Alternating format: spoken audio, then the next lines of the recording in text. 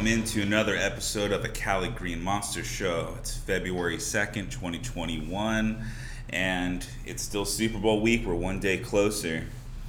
And this Super Bowl, I feel, is a little extra special because at the beginning of the season, I think there was a lot of us and there was a lot of people around the country and around the world that were skeptical that there would be a full football season or that we would even be able to make it to the Super Bowl. With all the other sports, the MLB season that was delayed and they had a shortened season. NBA and the NHL, their seasons were delayed or in the middle of the seasons by like 4 months. Then they had to go and finish their seasons and their playoffs in a bubble. So I think there was a lot of people that were skeptical that the NFL would be able to pull it off. Their teams, each roster is about like 55 people. Personnel is a lot bigger. They weren't planning on playing in a bubble. But all things considered, there was no weeks that were canceled. Some games got shuffled. But at the end of the day, it was a normal 17-week NFL season. We got through all the playoffs, and it felt like this week we, knock on wood, beat COVID.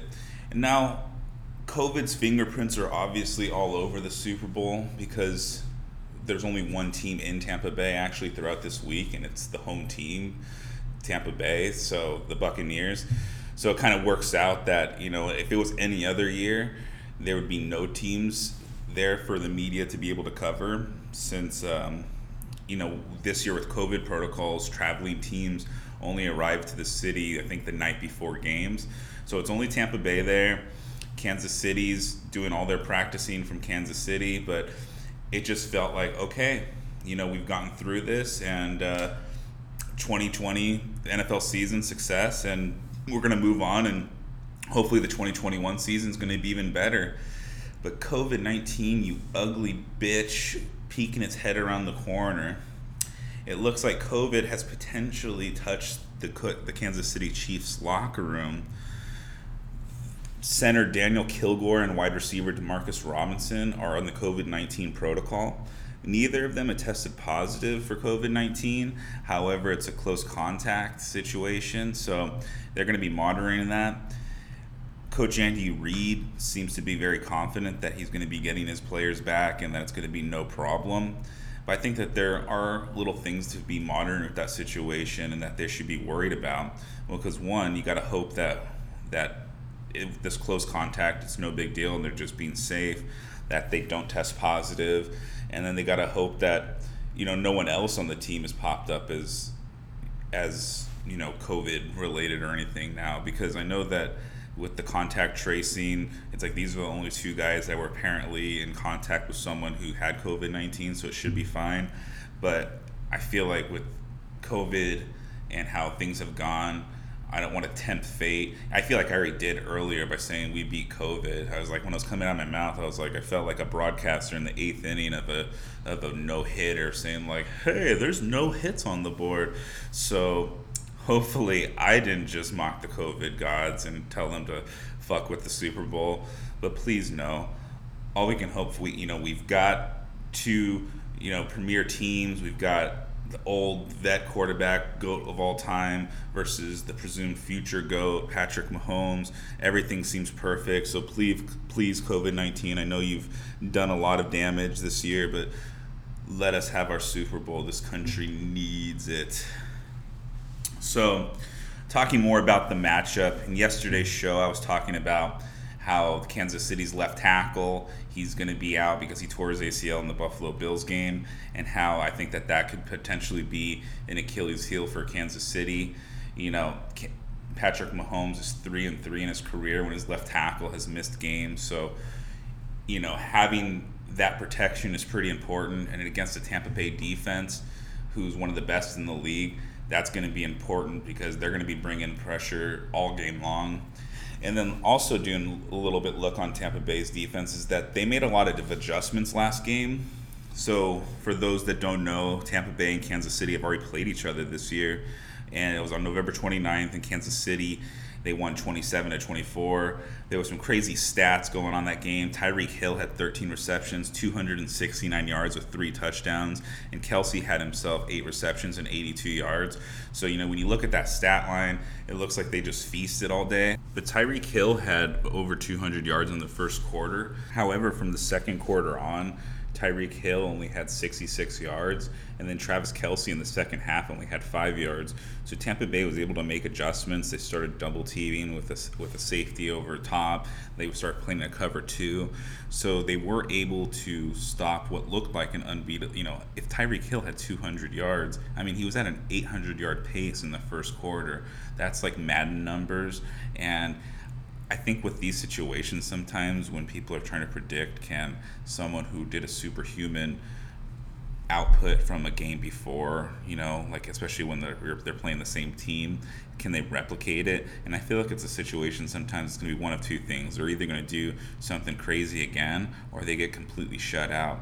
So it's going to be interesting to see if Kansas City has adjusted to Tampa Bay's adjustments, and if Tampa Bay's adjustments from last game are going to be able to carry over. Because even though November 29th isn't that long ago, these teams have played a lot of football since then. It's completely different, and in the Super Bowl, anything can happen. So like I said yesterday, I think a lot of people think that Kansas City's unbeatable, but I wouldn't be counting Tampa Bay out. All right, so one of the other things in yesterday's show, I kind of had a little fun fact about how Tom Brady was more likely to win a Super Bowl than Stephen Curry is to hit a three-point shot, which is pretty insane, considering that every time Stephen Curry jumps up for a three-pointer, you assume that it's going in. So that's basically being every time that Tom Brady starts a football season as quarterback, you're just assuming he's going to go to the Super Bowl. One of the things about the Super Bowl and Super Bowl week is the media is always getting a bunch of stories and coming out with things about the players that are playing in the game. And one of the ones that I thought was pretty funny yesterday, it's involving Rob Gronkowski, the ex-Patriots tight end, now the current tight end for Buccaneers. He followed Tom Brady down south. And I guess there's reports from in the off-season. So due to COVID, I guess there was no training camp in person, and they had to do a lot of Zoom training camps. So one of the things that they had to do was to film their workouts and send them in to their coaches. And I guess what Rob Gronkowski was doing would be on the same workout day, he would just change his outfit a couple times, and then he would send that outfit over, or send that video over the next couple days just with different outfits to kind of get out of doing Zoom workouts. I don't know if that was the smartest idea, considering that he took a season off, and I'm sure that he probably could have used every bit of conditioning to get himself into football shape. And considering that he has been someone who's been injury prone in the past, I think that being in the best shape is one of the best ways to combat being in, getting injured. However, I think this just kind of like with the Red Sox back in the day with Manny Ramirez, and he would do silly shit and go into the Green Monster and come out with a sign that says Manny being Manny. I think that's just Gronkowski being Gronkowski. As long as he's producing on the field, which he's done this year. He started off a little slow with Bruce Arians saying that he's going to be used more as a pass blocker, but that was ridiculous talk by Bruce Arians. Rob Gronkowski is showing that he's still, even in this deep into his career, he's still one of the best, top 5 offensive tight ends in the game, and he apparently pulled it off. So that was a fun story, and I'm hoping to hear a couple more and be able to share with some of you guys throughout the week. Switching gears now to the UFC world, Justin Gaethje was in the news talking about how he felt Dana White has created this mess at lightweight, because now with the law that Conor McGregor losing, now the automatic rematch with Khabib seems to be off the table. Khabib seems to not be interested with any of the lightweight contenders, so they still haven't stripped him of his lightweight title. I think it's trying to hopefully be able to coax him back. So that looks, but as of right now, that's off the table. So Khabib seems to either be retired or holding out for a GSP fight. But, GSP's, he's old now. He seems really content with his career, his legacy, and his retirement. So I think that that's something that, GSP doesn't need. And so in my mind, Khabib's retired. but you never know. Money talks, and there's a lot of money left on the table with Khabib retiring. But I'm not talking about Khabib. I'm talking about Justin Gaethje. He felt like Dana White created this mess because for his title fight against Khabib, he had named Michael Chandler, who is the new signee from the UFC, who had been out in Bellator for his entire career. The Michael Chandler, who was widely regarded as the best lightweight outside of the UFC.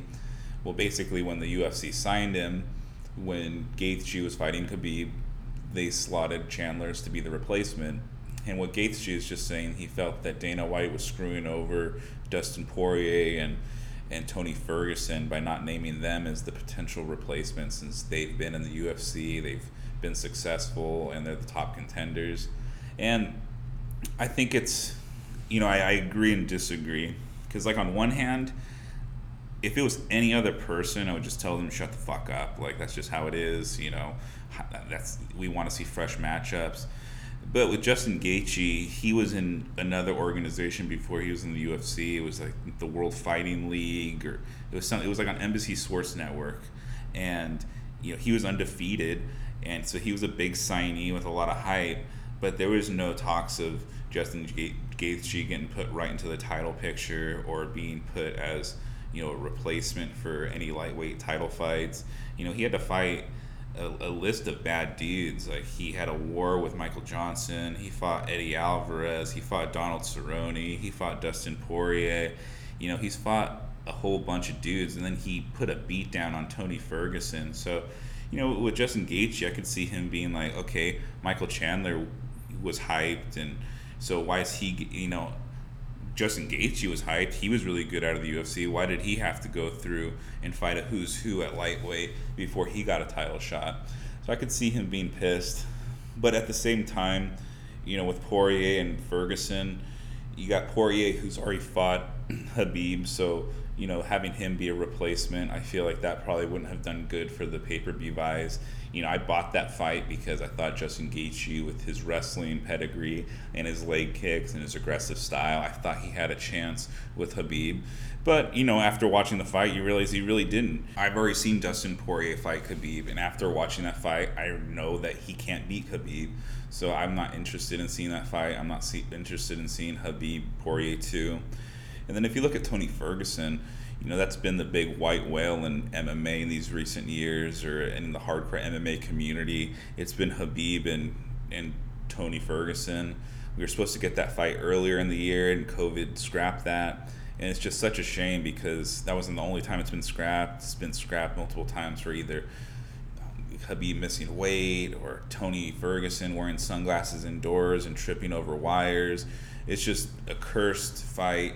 And even though it looked like that might have been a good option as Ferguson being the replacement, since a lot of people would be excited to see Khabib, the last time we saw Tony is he got the ever-loving shit kicked out of him by Gaethje. So, and then he's come out in his last fight and then got beat by Oliveira.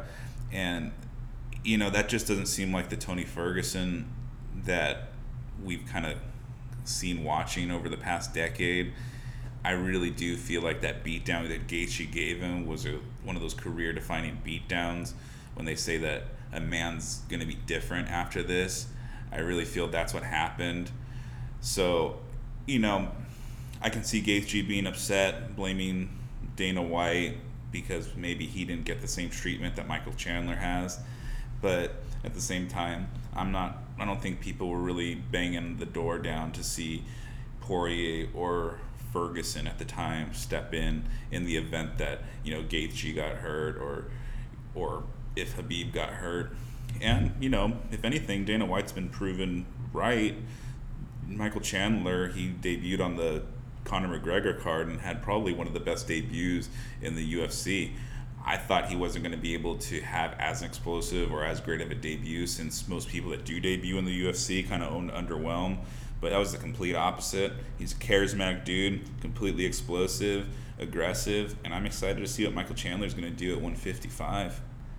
Before we finish off this episode of the CaliGreenMonsta Show, we can't finish without the obligatory Red Sox talk. So, with the news of yesterday, Dustin Pedroia officially announcing his retirement, I felt like today. I could, with him being such an important player in my life, and I feel like Red Sox history and Red Sox Nation, Dustin Pedroia could be talked about for more than one episode. So I was trying to think of what's a memory of mine from when I think of Dustin Pedroia that is burned in my memory. And there's definitely one that I always think about just because of the significance, and I think of how much of a Red Sox fan I was at the time. And what I'm talking about is the 2007 World Series, Game 1, Dustin Pedroia's first at-bat. In the bottom of the first inning, he hits a home run, just barely clearing the Green Monster. It was one of those home runs that the outfielders were still playing the ball because they thought maybe it actually hit off the Monster. But no, it was pretty awesome because, that was Dustin Pedroia's rookie year, and I feel like that just kind of was the nice precursor, and it was a nice look into the future of what his career was going to be. Just a leader. It was totally indicative of how the series was going to go. Red Sox ended up sweeping the Rockies that series. I was actually reading a little bit about that this morning. I was looking up Dustin Pedroia, and I guess that series, when they went to Colorado, so when they were in Denver for Game 3, I guess the security guard wasn't letting him into the clubhouse because, if you look at Dustin Pedroia, how I was mentioning, he's just like a normal-sized guy. He's like 5'8", 5'9", kind of balding. I think he was balding even when he was a rookie. And so the security guard wasn't letting him in because he didn't have his ID. And then basically Dustin Pedroia was like, go ask Jeff fucking Francis who I am. And that was the pitcher who gave up the home run right off the bat. So, that's a cool story. That was a cool memory because, I was 17 at the time. I would watch every pitch of the Red Sox. I used to get the MLB package. So I remember that. I just remember the excitement, just the feeling, the tension in the air, their first pitch, their first offensive, inning in the World Series, and then watching him hit the home run. It just kind of felt like, okay, we got this shit. So, it was a good memory. Dustin Pedroia, I have tons of them. I'll probably bring him up again in future obligatory Red Sox talks. But for today, I appreciate all those who listening. This show's on Apple Podcasts, on Spotify, on Google Podcasts. You can find the show's Facebook page at a CaliGreenMonsta Show. So thank you for the support. I appreciate it. This has been a CaliGreenMonsta Show number 16. Peace, people.